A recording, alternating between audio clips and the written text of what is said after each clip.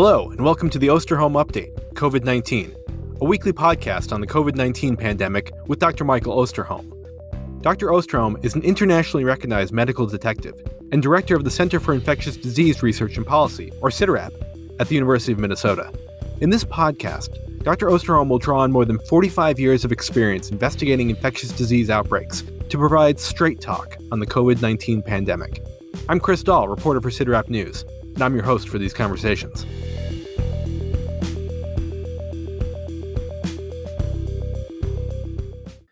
It's September 10th, and as the nation enters the 7th month since the COVID-19 pandemic began, the stress of living with the coronavirus and not knowing when the pandemic will end is taking its toll on people's mental health.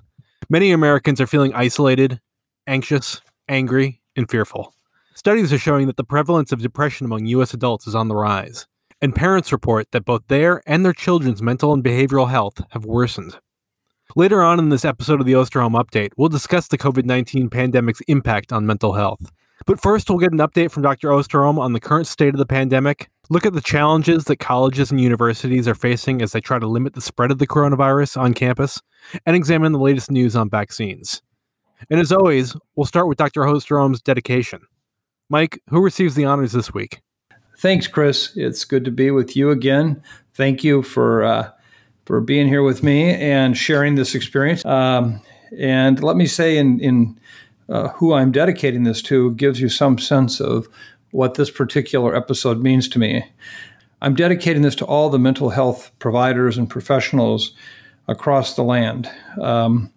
Whatever area you're in, whether you're a psychiatrist, a psychologist, a therapist, a social worker, thank you for being there. We need you so much, and you have not really received the recognition and the acknowledgement of how critical you are to this pandemic response. And so I salute you.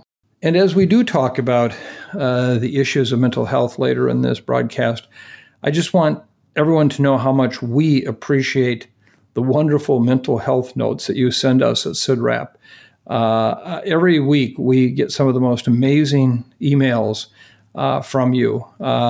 And it really is, it's a remarkable gift. I can say I speak on behalf of all the CIDRAP staff. I've also had some feedback, I will have to acknowledge, that some people find my dedications and my end of the podcast conversations and insertion of some more personal sides of the issue as being something they're not necessarily interested in. On the other hand, there are some of you who find that to be very helpful. So what I'm going to ask is the indulgence of those who find the dedication and the end of the podcast discussion not what you want. Just fast forward. Go for the heart of it if that's what you're looking for. Mike, as we've discussed on previous episodes, U.S. case numbers continue to drop from this summer's peaks. But the school year is now in full gear and colder weather is coming. And in fact, it has already arrived here in Minnesota. How do you see things playing out over the next few months? Well, the virus is continuing to do what we thought it would do. What we shared with you 4 and 5 weeks ago is all coming to fruition. Now that colleges and universities are open, high schools are coming back into session. We're beginning to see a substantial increase in transmission in those settings. Again, it's not a surprise. That's what we thought would happen. How we're dealing with it is still unfolding. I come back to what I have said many times. This is our COVID year. Do not forget that. This is our COVID year. We get one free one.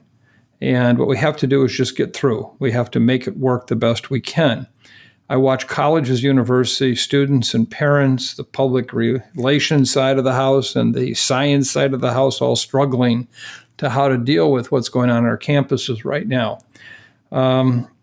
We should not be surprised that what's happening in our college campuses wouldn't have happened. These are young individuals who are coming home from homes to be on college campuses after having a horrible second half of their senior year. They're coming off largely an unfulfilled year, and now they're coming to a college campus. Now, that's not an excuse for behavior that puts them or others at risk, but it's also understandable. And so we shouldn't be surprised by the fact we're seeing these thousands of cases that are occurring in these college campuses. Universities, meanwhile, are struggling. They're trying to figure out, what should we do? How do we do it? Anyone who thought they could have stopped this virus cold in its tracks on a college campus just doesn't understand it. Now, having said that, let me move on and say that these cases in these college campuses and in high schools are going to spill over into our community. And I think that you're going to see the numbers as we have now gone from that 65,000 cases a day in late July to now roughly the 7-day average is right around 40,000 cases. It's plateaued off there. Imagine when we were at 32,000 cases a day in April in New York, and we all said, oh my, this is as bad as it's going to get. And here we're now talking about leveling off at low 40s. That number is going to increase. Now, one thing that may change how much it increases is America's willingness to be documented as a case. We're learning of increasing numbers of college campuses where students refuse to be tested, where they, in fact, are not giving up contact names. They don't want to put somebody in isolation or quarantine for 14 days because of something they said. And so I think we're going to have a challenge, in fact, getting more and more people to be tested because they don't believe the implications are worth the testing. Now, that means there will be cases that will get seriously ill, and they will obviously come to detection, or we're going to see more and more of these young adults transmitting to others who will get seriously ill, and we'll pick those up. But I think that this young adult explosion of cases will not be well documented on a whole, and we just have to understand that. What will happen when the case numbers increase and we hit the fall season, the winter heating season, where indoor air is going to be the norm? I think that's going to be a challenge. I think we could see case numbers go up substantially. I'm making the case right now that vaccine will not have any substantial impact on community-acquired cases between now and the end of the year. So for the next 4 months, we just have to assume that we're in this with what we can do to limit transmission, and we're just going to see the case numbers increase and not be surprised by it. Internationally, are there any areas of the world that have you concerned? Well, as I said in a previous podcast, I fear that the rest of the world is learning from us, just as we should have learned from the rest of the world earlier in their experience. As we saw in April, May, and June, many other countries in the world really put their foot on the brake and brought their outbreaks to almost screeching halts. Case numbers diminished dramatically, and they were quite successful in driving down numbers far, far below what we did when we got to our 22,000 cases at Memorial Day and said, oh, we're done. Pandemic fatigue, summertime, outdoor parties, and we're going. These other countries in the world, in many cases, actually got the numbers down so low that they were able to use testing, contact tracing, follow-up to maintain low levels. But then they started to open up, and they didn't do it gradually. And as a result of that, they've now seen explosions. We have cases in a number of countries in Europe that are as high now as they were in April. And these were countries that had quite good control going. And people will say to me, well, they never really had control. And I just come back to one shining example in this country, and that's the state of New York and New York City. They have now, just for the last 30 days, been under 1% positives among all their people tested. They are just opening up restaurants again to 25 to 50% capacity. Still, they're not back to where they were, but they have done an incredible job of controlling what they could in terms of this pandemic in the state of New York and New York City. Now, I know I'll hear from people who say, but our life isn't the same. It is not. Please know, I understand that. We all do. But at the same time, you're not seeing these incredible high numbers of cases and deaths. You already went through that in April. You went through a hell of a time, a horrible time. And there were things that anybody in their right mind would recognize would have been better had it not happened that way. But I think the lesson is now. So I still believe we have that ability to get through to time for a vaccine. And I want to be really clear, too, because there's been some misconceptions about vaccines in that they think that they're all going to be there right away once they get licensed. It will take months before we'll have enough vaccine to vaccinate this country. So we're going to be in this for a while yet. As far as other international countries, let me just come back and say that India is poised right now to surpass the United States in total number of cases and deaths. We're seeing really tragic outcomes in some of the South American countries.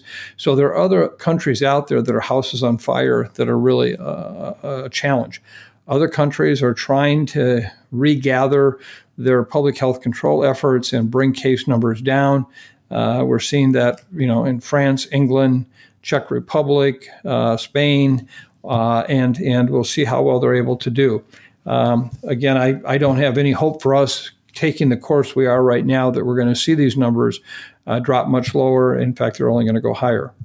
One last point I want to add, because I keep getting comments about this, and it has to do with Sweden.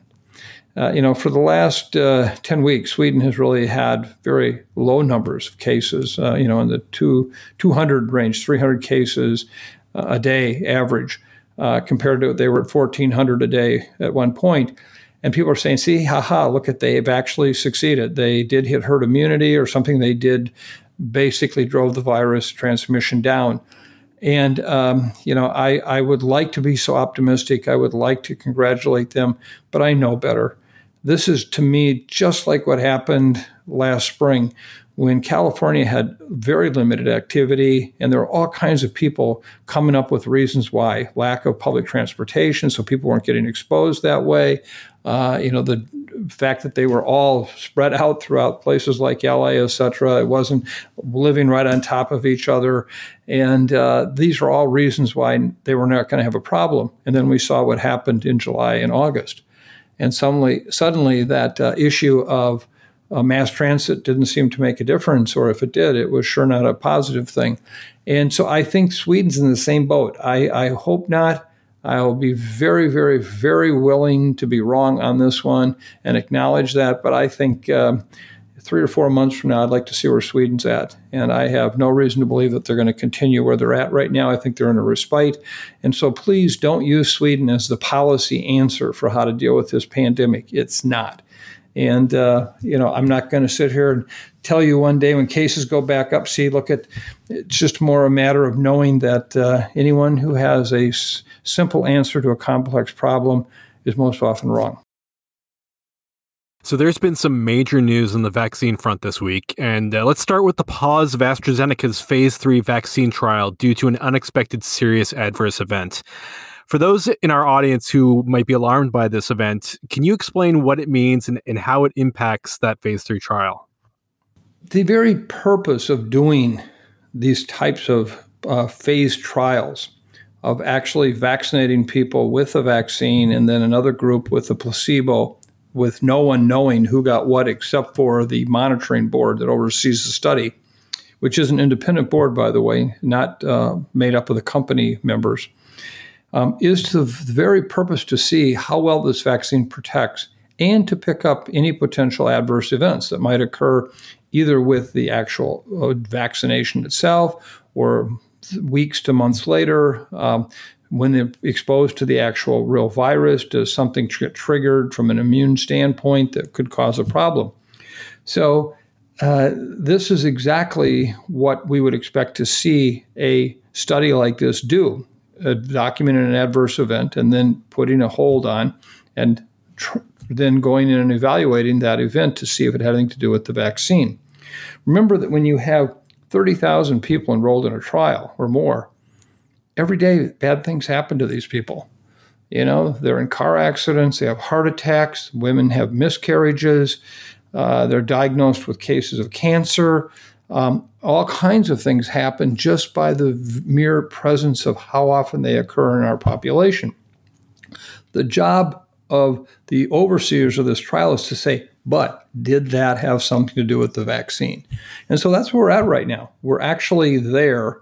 And I feel confident that what's being done is exactly what should be done. We see this with trials all the time. We've had many different trials of vaccines over the years where the monitoring board would come in and look very carefully at a potential adverse event and rule a yes or no. I'm not sure what the final answer will be on this one, whether it is vaccine associated or not, but I'm very confident that the system's in place. And as people who worried about speeding along too quickly with this Operation Warp Speed evaluation of vaccines, this is exactly what should happen, and it happened exactly at the right time. There was also a statement put out earlier this week by 9 pharmaceutical companies that are developing COVID-19 vaccines, in which they pledged not to seek approval for their vaccines before they have been fully vetted for safety and efficacy. This letter was widely seen as a response to fears that a vaccine could be approved by the Food and Drug Administration as soon as late October, just before the presidential election. So, Mike, how significant is this statement from the pharmaceutical companies, and does it ease any of your concerns about an October surprise? Well, I've had the opportunity to participate in several different panels over the course of the past week related to this issue. And what are we really talking about when we're talking about an October surprise or the actual approval of a vaccine and its availability? Let me just start out, first of all, and I'm just calling balls and strikes here, okay? This is not partisan. This is not hopefully judgmental from an emotional standpoint, just as Joe Friday and the old Dragnet show would say, just the facts, ma'am. If you look at these 9 companies, they have a lot to lose in this whole process, not just a lot to gain. If any of the companies come forward with a vaccine that they want approved and somehow it gets approved by someone, which we'll come back to, and there is a problem with that vaccine, we will pay a price in the immunization world for as long as I'll be on the face of this earth. They know that if they're a company that had a vaccine that should have and could have been further vetted, that would have picked up some kind of a problem before it was made available, that there will be a price for them to pay, not just financially. And so it's not a surprise these companies would say this. There clearly are leaders in these companies that have the essence of integrity. I know some of these executives, and I believe that they, in the first instance, would think more about, is this a vaccine that would be safe for my own family members to take, not just what it means for their company. So I'm confident in this. But I think the challenge we have is, how could a vaccine arrive on the scene as an October surprise? And unfortunately, it was that attention was drawn to that point this past week again by the president, indicating that it's very possible that one would be here, as he declared it, the big day. And I actually believe that the data monitoring group that will look at these data, which will determine if for some reason there is evidence that the vaccines are highly effective and safe before the election, that they'll come forward with that as an independent board. Remember, we have 500 to 1,000 people a day dying in this country from this disease. We want this vaccine as soon as possible. So if we could have it tomorrow with those kinds of criteria, I would be extremely pleased. But at the same time, if it's rushed and we have this challenge I just mentioned, then we got a hell of a problem. So from my perspective, I believe that the monitoring board will not come forward with a statement of success in terms of efficacy or safety until it's time. I think the FDA will do the same. The FDA surely has been challenged with issues like hydroxychloroquine, remdesivir approval, the issue around plasma therapy, and some would say, well, this one would come through too, maybe with an emergency use authorization. I'm confident that's not going to happen. I think that if a company doesn't apply for an emergency use authorization, there's no way the FDA itself will initiate that. So you can say there really isn't much of a chance of this being an October surprise. And of course, administration officials out of the NIH have been fairly clear about that they too would not support something before it's time. On the other hand, I think we do have to be mindful of the fact that the Secretary of Health and Human Services has the authority to issue an emergency use authorization for this vaccine. And if he should want to do that, even if a company did not want it to be done or the FDA did not want it to be done, he could still do that. And you can say, well, but they've got to make vaccine. Well, unfortunately, it appears that under the Defense Production Act, the president could force a company who now has had a emergency use authorization put upon them for the vaccine that was approved. And with the Defense Production Act combination, a company could be made to make the vaccine, even though they had not applied for that. Now, that obviously is still open to interpretation. I hope we'd never see that happen, but we have to entertain that's a possibility. And I think that there would be an outcry from the public health community, second to none, which is my worst nightmare, because we will so confuse the public. What we're saying is there's not enough information yet to determine the safety and effectiveness of the vaccine, that'll be interpreted with that vaccine as not safe, meaning that when we finally do get sufficient information and it might reach approval, the public will be so whipsawed. We owe them so much more. So what I can only hope is we get a safe and effective vaccine as soon as possible, and multiple vaccines. We're going to need multiple vaccines. And that we not have this confusion about, was it rigorously vetted? Has it met the standards of vaccines that if this were a very different time without a crisis would have been handled the same way? I can only hope that will be the case. So we'll keep you posted on this. We're involved in a number of discussions on this issue, and we can only hope that we're going to get to the point where we actually can start vaccinating Americans against this horrible pandemic virus. There was a commentary published this week in the New England Journal of Medicine that got you pretty riled up, Mike, and it brought up the concept of variolation and how it relates to COVID-19 and masks. So can you explain what your issues are with this piece? Well, I can't imagine this audience would ever think of me getting riled up. I was very riled up. I can think of only a couple of times in my 45-year career when I felt that an article published in a medical journal was irresponsible and even dangerous. And I think this one was. We're working to respond back to this article. The title was Facial Masking for COVID-19, Potential for Variolation as We Wait a Vaccine. For those that don't remember, variolation was the process of, in the old days, of taking someone with smallpox and actually taking a pustule from someone with smallpox and basically scratching the arm and putting that on that person's arm, with them then getting a mild case of smallpox. It was not inhaled. It was not the big dose that got in there. And while some people still died from this, many were protected against the severe form of smallpox. Well, this paper by Monica Gandhi and George Rutherford basically was a whole series of kind of what ifs. And what they hypothesized is that if you wore a face cloth covering, although they called it a mask, they didn't really define what they were talking about, that you had a lesser dose inhaled of the virus, and you then had mild to asymptomatic disease, but then developed protection. And there's not a lick of data in here that supports this concept at all.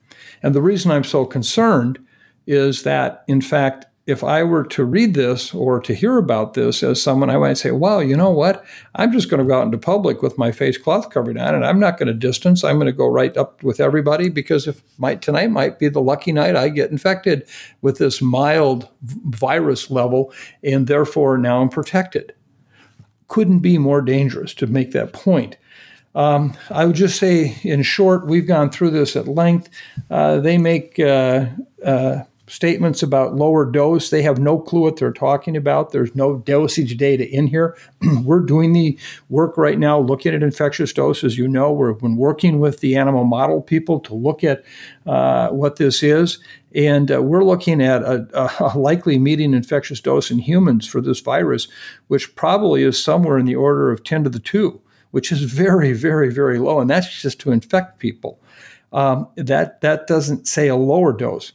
We've also seen that there is no evidence that dose in animal studies actually affect their outcome. That they differ by age or the genetics and the comorbidities of the animals. So if you take old macaques with diabetes and overweight and infect them with a low dose, they still come down with very, very serious disease, where young macaques, even when healthy ones with higher doses, still have this very mild, if asymptomatic infection.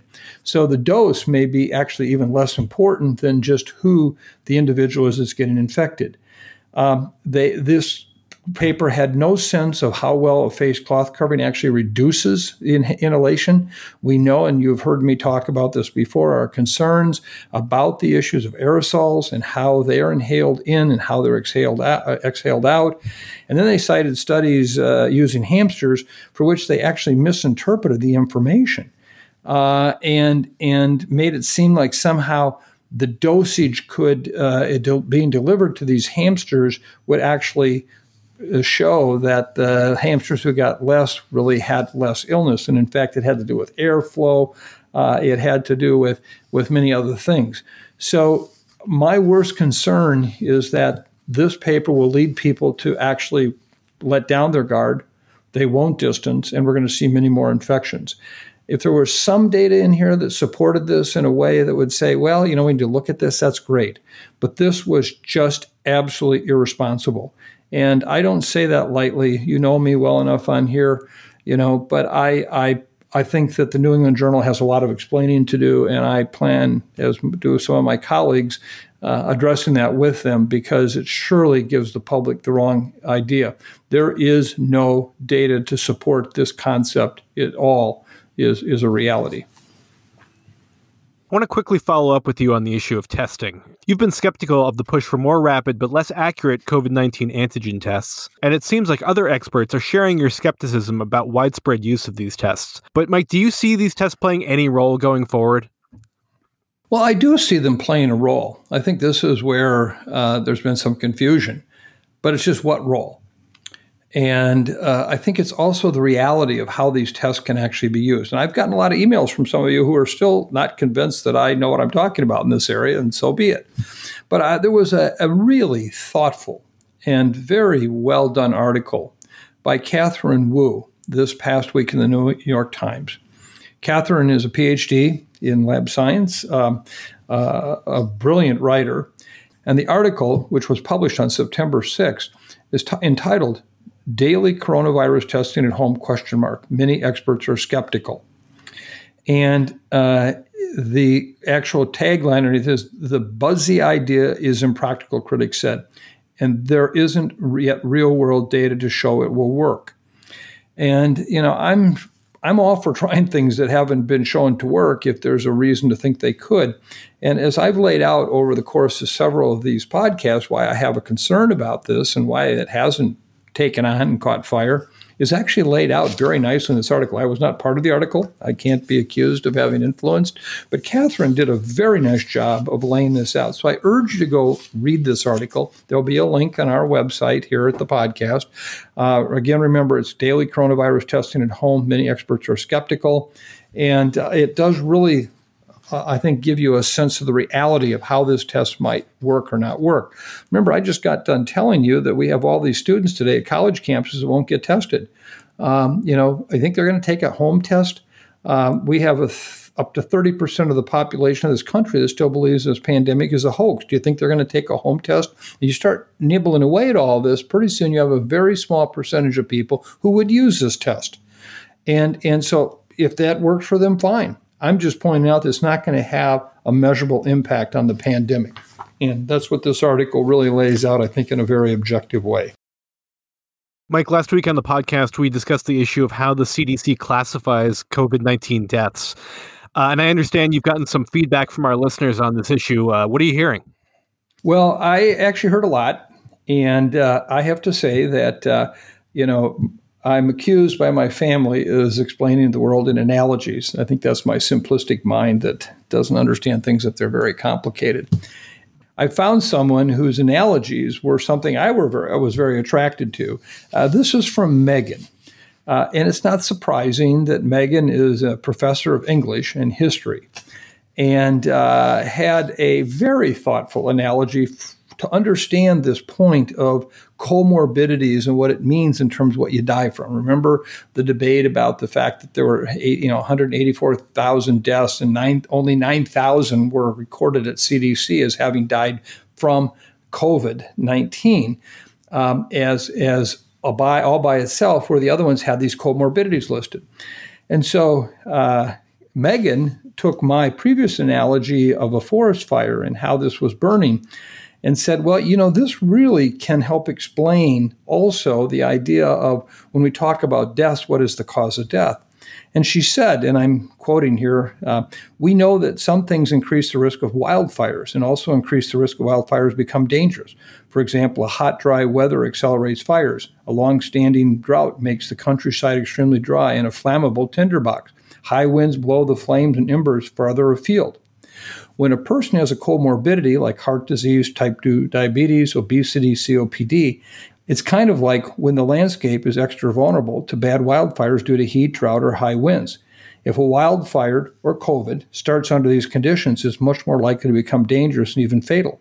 But the cause of death would still be COVID, the wildfire, not the drought, not the tinderbox, not the high winds. And I think this is an incredibly thoughtful way to look at this. The fire is what did it. The tinderbox was there beforehand. The droughts were there beforehand. All of those things that make that forest fire so bad are still there. But it is the fire that ends up causing the problem, and that's what this virus is. The virus is the fire. And these other risk factors are clearly a precipitating factor, but you don't die from the drought. You don't die from having high winds. You die from the fire. And so I think that all I can say is, Megan, thank you. That was an incredibly thoughtful piece of information, and I hope that helps others understand this idea of comorbidities and actual cause of death. So as I discussed in the intro, the pandemic's impact on mental health is becoming increasingly apparent. And we've gotten several emails on this topic. One of them is from Michael, who writes, as we go into the 7th month of the pandemic, many people realize Dr. Ostrom was right. It is not a winter storm, but a season. But it was troubling to me that a patient that I saw this week told me she was losing hope. This patient just celebrated her 65th birthday and 5 years of being cancer-free. We had a great conversation about hope and not giving up. She left the office hopeful, but what worries me is how many people are feeling the same way. Then we also received an email from Kai. Kai wrote, in light of World Suicide Prevention Day, which is today, September 10th, how should we go about achieving a balance between addressing our COVID-19 pandemic and our mental health epidemic? So, Mike, everyone is focused on the physical impacts of COVID-19, but the mental health aspects of it can't be ignored. What do we know about how people are being impacted? This is an incredible challenge that we have, not just the virus, but all that the virus is doing to us as a society and us as individuals. And this is also one that we all often don't want to talk about. Mental health is one of those very difficult areas to talk about. And yet we all have some sense of mental health, either very poor or hopefully very good. So let's just take a few moments and talk about the mental health issues versus the physical issues of this virus. It is very real. There have been several recent studies published, one in JAMA, just published this past week, a study done by the Boston University School of Public Health, Brown University, Columbia University, and the Hazenfield Child Health Innovative Institute, where they really looked at a population-based surveys of adults 18 and older. And they compared what's happened since the pandemic began with a year ago with the data set. The data set from a year ago is the NHANES, which is the National Health and Nutritional Examination Survey. And they had quite comprehensive information on the mental health of 5,065 individuals representing the population of the U.S. And then they compared it to a population-based study that was conducted March 31st to April 13th, which they had 1,470 adults. Now, I want to make a point because the period of time assessed in March, April surely was a challenge, but it wasn't even the big challenge yet of what we've seen with the cumulative course of this pandemic through into September now. I think a lot of people who kind of thought this was going to be over with by May or June had one sense of this, and now they see this dragging on. But in the results of this study, a well-done study, they found that if you looked at depression symptoms, and they characterized them in the amount of the symptoms you had, it was either none, mild, moderate, moderately severe, or severe. And if you looked at before COVID-19, last year's survey, 75% of the population had none, no. However, only 47.5% had them this year. And remember, again, this is an earlier survey. This isn't with all the fatigue that is set in. A 27% difference. If you looked at mild, a year ago, 16% were mild. This year, 24.6%. Moderate, 5.7% a year ago, 14.8% this year. Moderately severe, 2.1% a year ago. This year, it's 7.9%. And in very severe depression, 0.7% a year ago, 5.1% now. I could go on and talk about all these issues around depression and but the point is, it is real, it is substantial, and it is growing. In another subsequent study that was published not long ago in August was one from the CDC, which in this particular study, they too looked at adults. It was 5,412 adults, again, randomly across the population. This study and the JAMA study will be on our website, so you can go look at these. But while the authors of the CDC study say the results from that study may not be directly comparable to results obtained from similar studies in previous years, there is a significant amount of information that can be gleaned from these studies. For example, in the second quarter of 2019, 8.1% in a previous study reported anxiety, where it was 25.5% of the participants in the second quarter of 2020. Depression for those same time periods went from 6.5% to 24.3%. Over a quarter of all the respondents in the study, 26%, reported a trauma or stress-related disorder somehow related to the pandemic. And what's really concerning is 13.3% have now started or significantly increased substance use to cope with the stress or emotions related to COVID. And we know what happens with chemical and substance abuse. Finally, 10.7% of the respondents reported serious consideration of suicide in the past 30 days, which is 2 times higher than what was reported among U.S. adults in 2018. These conditions clearly were disproportionately affecting specific populations, including young adults, Hispanic individuals, Black individuals, essential workers, unpaid caregivers for adults. Some of the groups already were at heightened risk for becoming infected, essential workers, and are facing more severe adverse outcomes from their infections. In a sense, this is almost a double whammy. The emotional, mental health issues in these populations, then having to be faced with going into the workplace every day to be exposed. And so you can understand why they're kind of hand in glove in terms of issues. And one of the things that this report says that the findings highlight the need to prevent and treat these conditions. However, we know access to mental health care has been a challenge in this country, and it has not gotten better in recent years. It's clearly has been exacerbated by the pandemic due to heightened demand, and yet the inability to have the one-on-one kind of therapy session. And this is going to only increase the needs for more mental health capacity.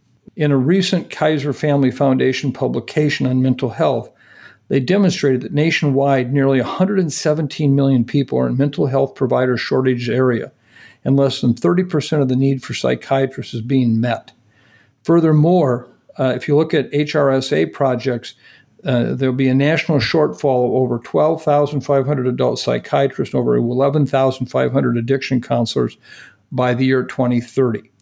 And another area of real importance is that pediatric providers are particularly problematic, with 70% of the counties in the U.S. having no practicing child psychiatrist. So the challenge we have before us is immense in terms of where we're at. And today I just wanted to share a sense of where I think we're at and going.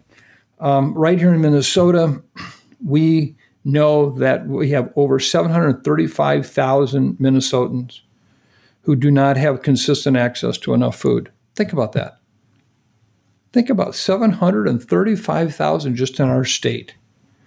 And I think that's, if you're a parent, if you're even an adult without children and you're wondering where my next meal going to come from, where is it going to be, how absolutely difficult that is, particularly if you've been employed most of your life and suddenly you lost your job with the pandemic, and even with the financial support you're getting, it's not been sufficient, and now you're sitting here without the financial support, waiting to understand what they're going to do in Congress. So let me just take a step back and say, when we look at the mental health issue, we must have help. We must have help. We must seek help from a professional or a friend, if nothing else, to talk to us about this. And, I've tried to summarize this in kind of my own words. I am not an expert in mental health. You all know that. You can take whatever I have to say for whatever it's worth. It's about probably as much as you're paying for this podcast is probably what it's worth. But let me share with you, in a sense, what I feel and what I think, because I've struggled through this situation. And I think that I've come upon really, I think, several categories of what we have to address. There are 4 of them: fear, hope, loneliness, and exhaustion. And, fear comes into play so often when they say, I'm afraid. Others will say, don't be fearful. Don't be afraid. Take control. And that's easier said than done. And so I agree with that notion. Fear comes upon us and leaves when we have courage, when we can actually take something on. But the fear of the virus is real. It's very real. I hear people say, I'm afraid to go back to the gym. I'm afraid to go to the grocery store. And what they have to do is begin to understand what they can do to protect themselves, how they can protect themselves, what kind of facial coverings to use, how much time, what is their overall risk in terms of having a serious illness. Knowledge will help deal with fear. I have a job loss. I'm going broke. I have no money. I can't pay for putting a roof over my kids' heads. That's fear. Loss of friends. I can't tell you how many times in the past several months I've had conversations with people who all but break down into tears because people who are friends, people who are loved ones, family members, they are now almost bitter enemies over this issue. I actually had a history professor from a college here in the United States share with me a couple weeks ago. He said, as many years as I've been teaching Civil War history, I never understood what it could feel like to be a parent where half my sons went and fought for the North and half for the South. And in my family situation, he said, right now, over this COVID issue, that's where we're at. That's really hard. You heard Mike talk about the issue of hope. It's a challenge right now between the political sense of where we're at, the pandemic. We will get through this. It could be a while, but we're going to get through this. And if anything else, I hope this podcast family helps each other get through this, because we got to be there for each other. And that means that sometimes, one broken leg on this side, one broken leg from somebody else on the other side, but we got 2 whole legs in the end, okay? So let's do what we can do to get through this by helping each other. As far as the loneliness, in so many ways, as bad as fear is, and loneliness is the cruelest of all. Learning to live with this virus, don't let it control you. Figure out how to be outdoors and a way where you can still socialize with people. We've already talked about the infectious dose issue. If you got grandkids or kids, go hug them. 30 seconds to a minute and then back off. Don't hang on them. Don't let them hang on you, but don't not see them. Figure out how you might even take pods, where 3 of you are basically sequestered in your apartments or your homes, but you get together every day if you can, because you don't see anyone else. But you make sure you reach out to someone who's just like you. Connect with friends. This is a day and age where phone bills are not a big problem, largely. Talk. Reach out to friends and see your family. This is a time to reach out where families in the past may have been distant, and maybe it's not possible to reach out to some because they're going to be part of this whole problem of agreeing or not agreeing with what's going on. But reach out to people. Finally, exhaustion. And this one, I'm not sure I'm so good on right now. Many of us are exhausted, really exhausted. But you know what? We can't give up. And it's going to get worse. It's going to get worse. The days are going to get darker. It's going to get colder. The virus isn't going to go away any soon. But we have to decide we're going to get through this. Find new ways in your life, new hobbies, exercise. Even if it's literally doing laps around your kitchen table at home if you don't have any other place to go, and see how high you can get before it drives you crazy. Reach out to others, again, from an exhaustion standpoint, and talk about it. Not to complain, but just what are we going to do to get through this? And you know what? Plan a goal. Maybe it's to read like you've never done. Maybe it's that 40-year cleaning your house that you were going to do that you never did. Maybe you take up a new hobby of plants, horticulture, whatever. Just do something. Don't let exhaustion let you just sit there and feel exhausted. And one of the ways I think comes back to this is, let me just summarize and say, I think just be kind and be forgiving. Forgiving is a hard thing right now, particularly when some things are so in your face. But just forgive. It's too much of a burden, and I have to do that. There's times when I don't know how I'm going to do that, but I have to. And just be kind. Just be kind. Exercise if you can. I said walk around the tables if you can't. Walk outside. Go for walks right now if you can. If you live in an area where it's not safe to do that, actually find that friend I talked about who can pod with you, and maybe they can drive over and pick you up, or you can drive and pick them up. Don't be afraid to seek therapy. Even if it's distance therapy, telemedicine, do it. I've been in therapy my entire adult life, and thank God I've had Linda to be there for me. She's been incredible. I've learned a lot. And so I want all of you to know it's okay. Don't be ashamed. Don't feel like it's somehow you're less someone because you do that. Seek that out. And know if you're feeling really rough right now, you're normal. That's your problem. You're normal. And many of us feel that way. So, we're at SIDRAP are here for you.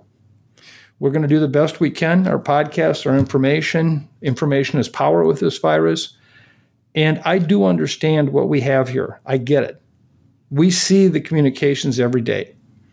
A lot of us don't get it right. I surely don't get it right, as I've said to you many times. But I think this podcast today is me asking you to let us be part of your family and you part of ours. And it's why, because we need it. It's not about facts. I got all the facts in the world I could want. But what I want and what all of us want are that feeling of connection, that feeling we're going to get through this. And by God, no virus is going to rob us of that. So I conclude to say, be kind. I can't say that enough. That is by itself the first grease in the gears of moving forward with our lives. And when you find you're spending more time trying to be kind than you are fearful, lonely, or exhausted, the world will look a different color. So, Mike, I think you've left our listeners with a lot to chew on, but I'm wondering if you have any words you can share with us from one of your favorite songwriters. Well, of course, we couldn't miss this part, right? This is one I think I've been saving, and I don't know why, but it's one that, again, means so much to me. It's a 1971 song by Carole King. It was actually on her album Tapestry. And later in 1971, James Taylor released it as a single, which made it the hit, even though it was Carole's song originally as written by her. Author James Perroni, a chronicler of Carole King's songwriting, basically described this song as an expression of a universal sister-brotherly type of love, of one human being for another, regardless of gender. And I think maybe that's what we all need right now is just a friend. And being a friend, not just getting a friend, but being a friend. And the song is You've Got a Friend. When you're down and troubled and you need some love and care and nothing is going right, close your eyes and think of me, and soon I will be there to brighten up even your darkest night. You just call out my name, and you know wherever I am, I'll come running to see you again. Winter, spring, summer, or fall, all you have to do is call, and I'll be there. You've got a friend. If the sky above you grows dark and full of clouds, and the old north wind begins to blow, keep your head together and call my name out loud. Soon you'll hear me knocking on your door. You just call out my name, and you know wherever I am, I'll come running, yeah, to see you again. Winter, spring, summer, or fall, all you have to do is call, and I'll be there, yes, I will. Now, ain't it good to know you've got a friend? When people can be so cold, they'll hurt you, yes, and desert you, and take your soul if you let them. Oh, but don't you let them. You just call out my name, and you know wherever I am, I'll come running, yeah, to see you again. Winter, spring, summer, or fall, all you have to do is call, and I'll be there. Yes, I will. You've got a friend. You've got a friend. Ain't it good to know you've got a friend? Ain't it good to know? Ain't it good to know? Ain't it good to know you've got a friend? Oh, yeah, now, you've got a friend. Yeah, baby, you've got a friend. Oh, yeah, you've got a friend. Thank you, everyone, for listening through another podcast. And be kind. We'll get through this. We're going to get through this. And it won't be easy, but we're going to do it. And I hope you can join us again next week. And next week, I'm going to actually get into the issue of the long haulers and the challenges that we're seeing right now with people who have the chronic manifestations of this virus. And I wish you all a kind, safe, and friend-filled next week. Thank you very, very much.